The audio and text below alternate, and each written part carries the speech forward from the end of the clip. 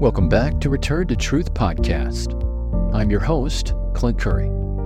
If you haven't yet listened to our previous podcast episode, or season for that matter, then please make sure you go back and give it a listen. The last episode we did is called Love, Honor, and Cherish. That's Season 2, Episode 1 on Return to Truth. Now, if this is your first time here with me, then I thank you so very much for joining me today. If you've been here before, I appreciate your continued loyalty to the truth, this podcast, and for coming back for more. As always, before we begin any episode, we need to ask God to guide us into a better understanding of His Word. So, with that said, let's start off with a word of prayer.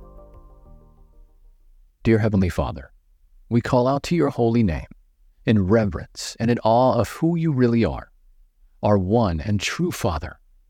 We thank you and praise you for always being faithful, always allowing us to return to you no matter the circumstances in our lives. I ask now that you will lift us up as we study and listen to what you are saying in your word. In Jesus' name we pray. Amen. Okay, to start this off, I want to give all the listeners a quick update on some stats as we go into Season 2. We have now passed over 1,000 downloads. That's across 7 countries and 170 cities. Also, with the start of Season 2, you can now follow us or reach out to us at Return to Truth on Instagram. Just search the name and look for the logo. That name is at return_to_truth. Again, just search the name and look for the logo. So feel free to drop us a question or even a shout out.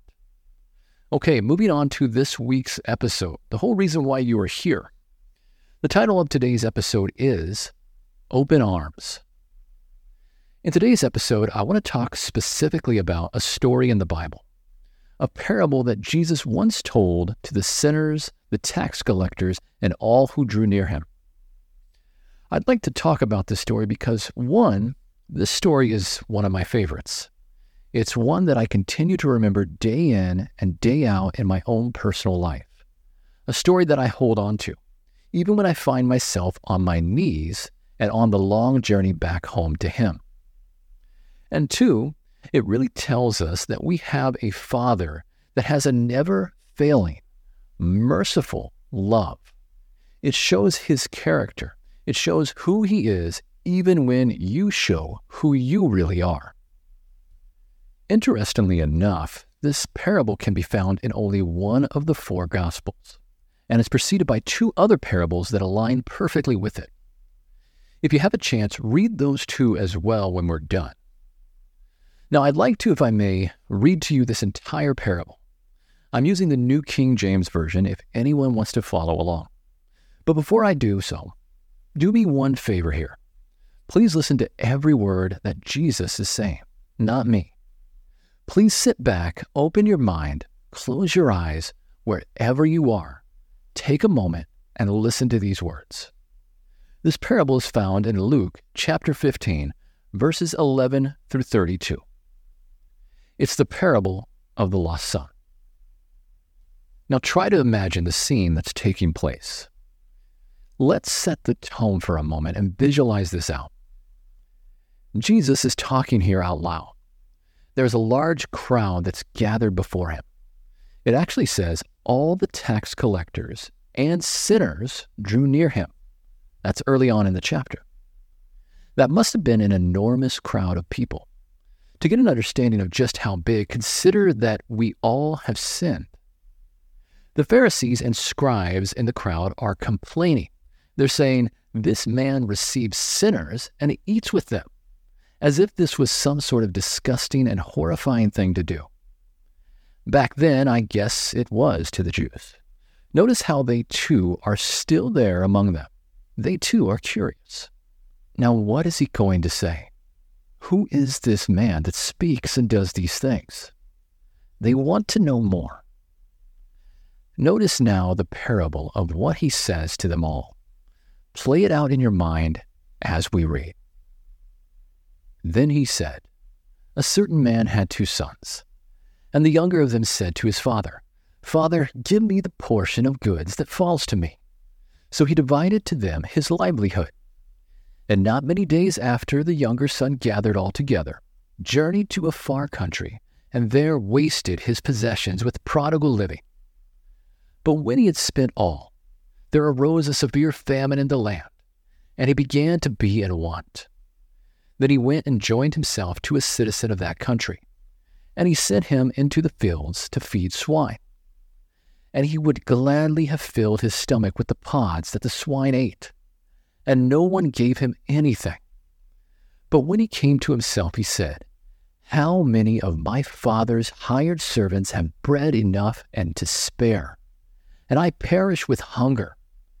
I will arise and go to my father, and I will say to him, Father, I have sinned against heaven and before you, and I am no longer worthy to be called your son. Make me like one of your hired servants."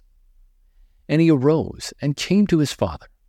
But when he was still a great way off, his father saw him and had compassion, and ran and fell on his neck and kissed him. And the son said to him, "Father, I have sinned against heaven and in your sight. I am no longer worthy to be called your son." But the father said to his servants, "Bring out the best robe and put it on him, and put a ring on his hand and sandals on his feet, and bring the fatted calf here and kill it, and let us eat and be merry. For this my son was dead and is alive again. He was lost and is found." And they began to be merry. Now his older son was in the field. And as he came and drew near to the house, he heard music and dancing. So he called one of the servants and asked what these things meant. And he said to him, "Your brother has come, and because he has received him safe and sound, your father has killed the fatted calf." But he was angry and would not go in. Therefore his father came out and pleaded with him. So he answered and said to his father, "Lo, these many years I have been serving you. I have never transgressed your commandment at any time, and yet you never gave me a young goat, that I may make merry with my friends. But as soon as the son of yours came, who has devoured your livelihood with harlots, you killed the fatted calf for him." And he said to him, "Son, you are always with me, and all that I have is already yours. It was right that we should make merry and be glad for your brother, because he was dead and is alive again, and was lost and is found." Okay, we have a lot to unpack here, but I want to start with the fact that this parable is so beautiful. It perfectly and accurately describes the love of our Heavenly Father. It shows us just how merciful He really is, His compassion, His faithfulness, His patience. It's in Isaiah chapter 30, verse 18 that says, "Therefore the Lord will wait, that He may be gracious to you, and therefore He will be exalted, that He may have mercy on you." It's ironic, really, when you think about it. We start off in the comfort and safety of our Father's house. We have everything we could ever want, all we could ever ask for. But it's not enough for us for some reason, isn't it? We want more. So we instead go out on our own into the sinful world. We squander away everything that has been given to us, depleting ourselves of the very blessings that God has given, only to find ourselves in the dirt and debris of our own chaotic and sinful choices. We then come to our senses. We realize the error of our ways and make our way back down the path, to the starting place from where we came. Notice how God never pushes us out. We are the ones that look for an exit. We take it all for granted, don't we? We allow ourselves to be overcome by the sinful desires and things of this world that lure us into a false sense of belonging and happiness, when in reality, we already had it all along, didn't we? We slowly become what we behold, and before we know it, we are no longer able to distinguish who we once were. It says in Matthew chapter 6, verse 33, "But seek ye first the kingdom of God and His righteousness, and all these things shall be added to you." If we can, let's add emphasis to all these things. If you are seeking Him, you will not need anything else. Nothing else will matter but God alone. Sometimes I imagine myself walking that same shameful dirt road, the path that leads back home to Him, kicking the dirt as I go along, angry with myself, ashamed, and yes, even embarrassed. As I walk, I think to myself, I've been here before. Yes, it's so familiar to me now, so much so that I could probably count every blade of grass along the way, every stone that lines the ground. So many times I've traveled this way. So many times I have fallen. How long, Lord, will you stand with me forever? It's Zechariah chapter 1, verse 3 that says this, "Return to me, says the Lord of hosts, and I will return to you." God will not forsake you in any way. God wants nothing more than for you to return to Him. It's from the book called Christ Objects Lessons, page 200, paragraph 3. We read this: "Whatever the appearance may be, every life centered in self is squandered. Whoever attempts to live apart from God is wasting his substance. He is squandering the precious years, squandering the powers of mind and heart and soul, and working to make himself bankrupt for eternity. The man who separates from God, that he may serve himself, is the slave of mammon. The mind that God created for the companionship of angels has become degraded to the service to that which is earthly. This is the end to which self-serving tends." Now, I don't know about you, but I feel that I am the prodigal son every time I go out on my own and search for all the sinful things, trying to find unconditional love in all the wrong places, in all the wrong things. We already had it all. It was right in front of us all along, but we wanted some type of false freedom. We wanted a fading reality of a world that only lasts for a fleeting moment. We wanted to be our own masters, our own God, and follow our hearts. But Jeremiah says this in chapter 17, verse 9, "The heart is deceitful above all things and desperately wicked. Who can know it?"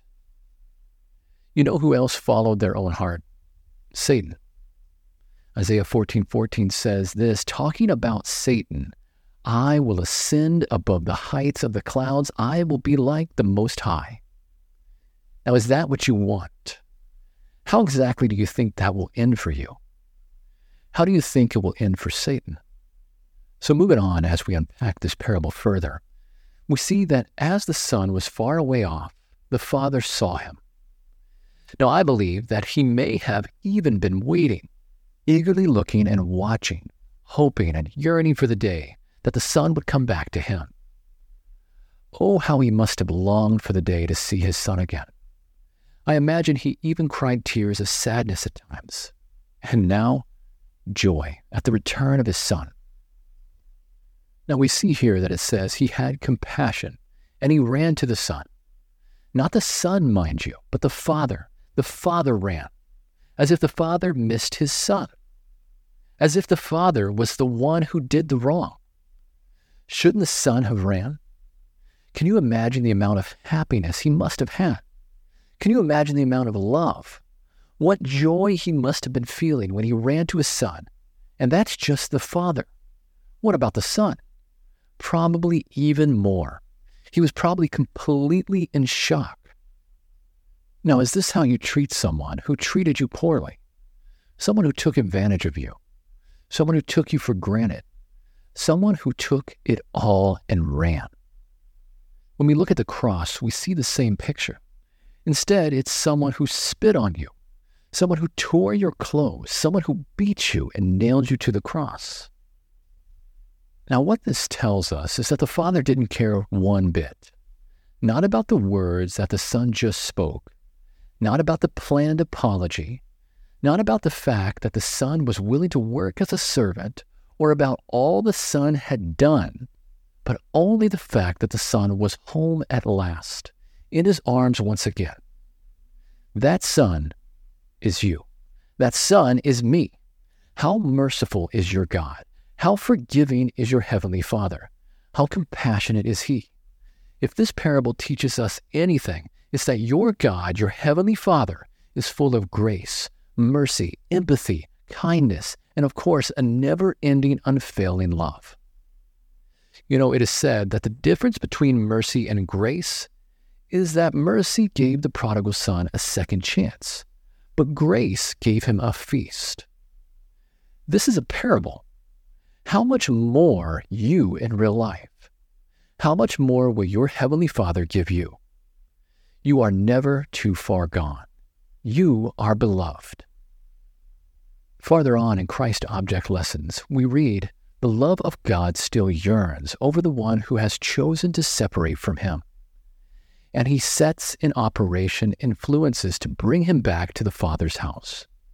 The prodigal son, in his wretchedness, came to himself. The deceptive power that Satan had exercised over him was broken. He saw that his suffering was the result of his own folly, and he said, 'How many hired servants of my father's have bread enough and to spare, and I perish with hunger? I will arise and go to my father.'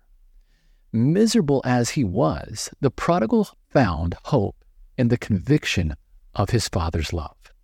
It was that love which was drawing him toward home. So it is the assurance of God's love that constrains the sinner to return to God.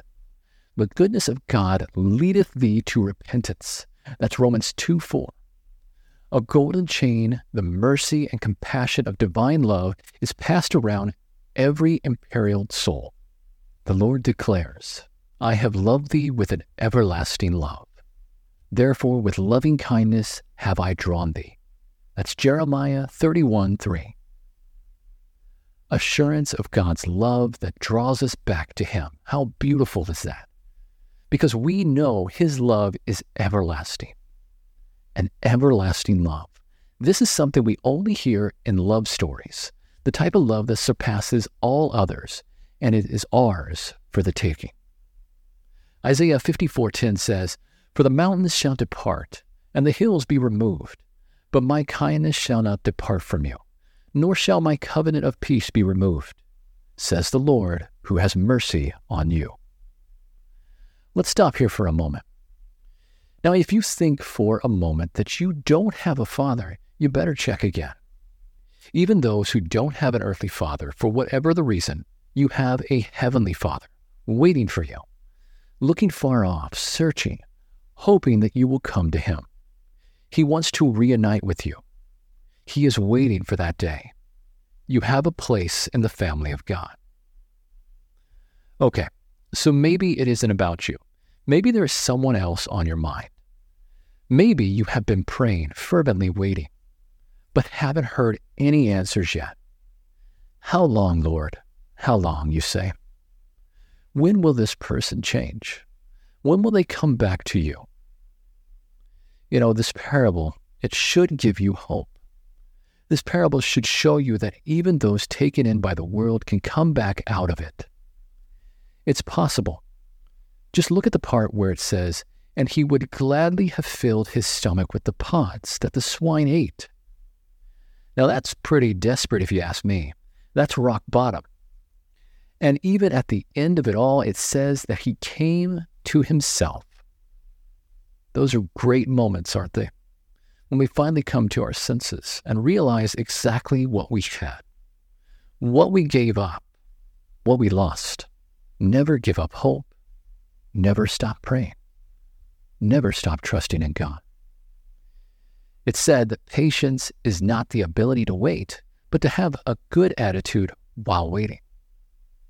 It's Philippians chapter 4, verse 6 that says, "Be anxious for nothing, but in everything by prayer and supplication, with thanksgiving, let your requests be made known to God." Much patience is required, even more so love. How much patience does the Father have? How much love? He will restore what was once his. Make me like one of your hired servants. What I like about this is the fact that the Father will always put you right back where you once were. He restores you to your rightful position. He doesn't knock you down to a lower rank or take away your crown. He just holds on to it until you return. You don't have to come back as a hired servant.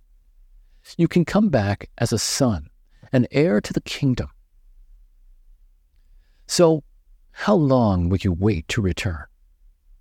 How long will you continue to stay away from him? Will you continue to allow yourself to sink lower and lower, farther and farther away? What will it take to bring you back?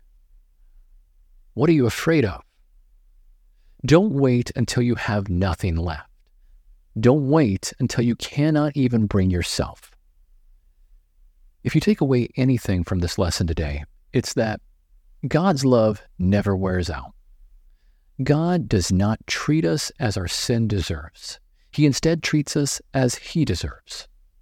That alone should be enough. That alone should keep you in His arms. But no matter how far we wander astray, He will always run to welcome us back.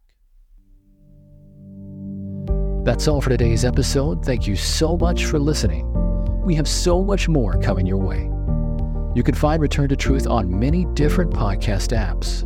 Just search Return to Truth and look for the logo. Make sure to follow this podcast channel on any of those apps to stay up to date. Don't forget to then comment and rate because I want to hear from you. And please share this podcast as much as you can. Don't forget, you can now reach us and follow us on Instagram. Just search the name return_to_truth and look for the logo. Again, just search the name and look for the logo. New episodes dropping every single Monday. So remember to stay tuned for our next episode as we return to truth.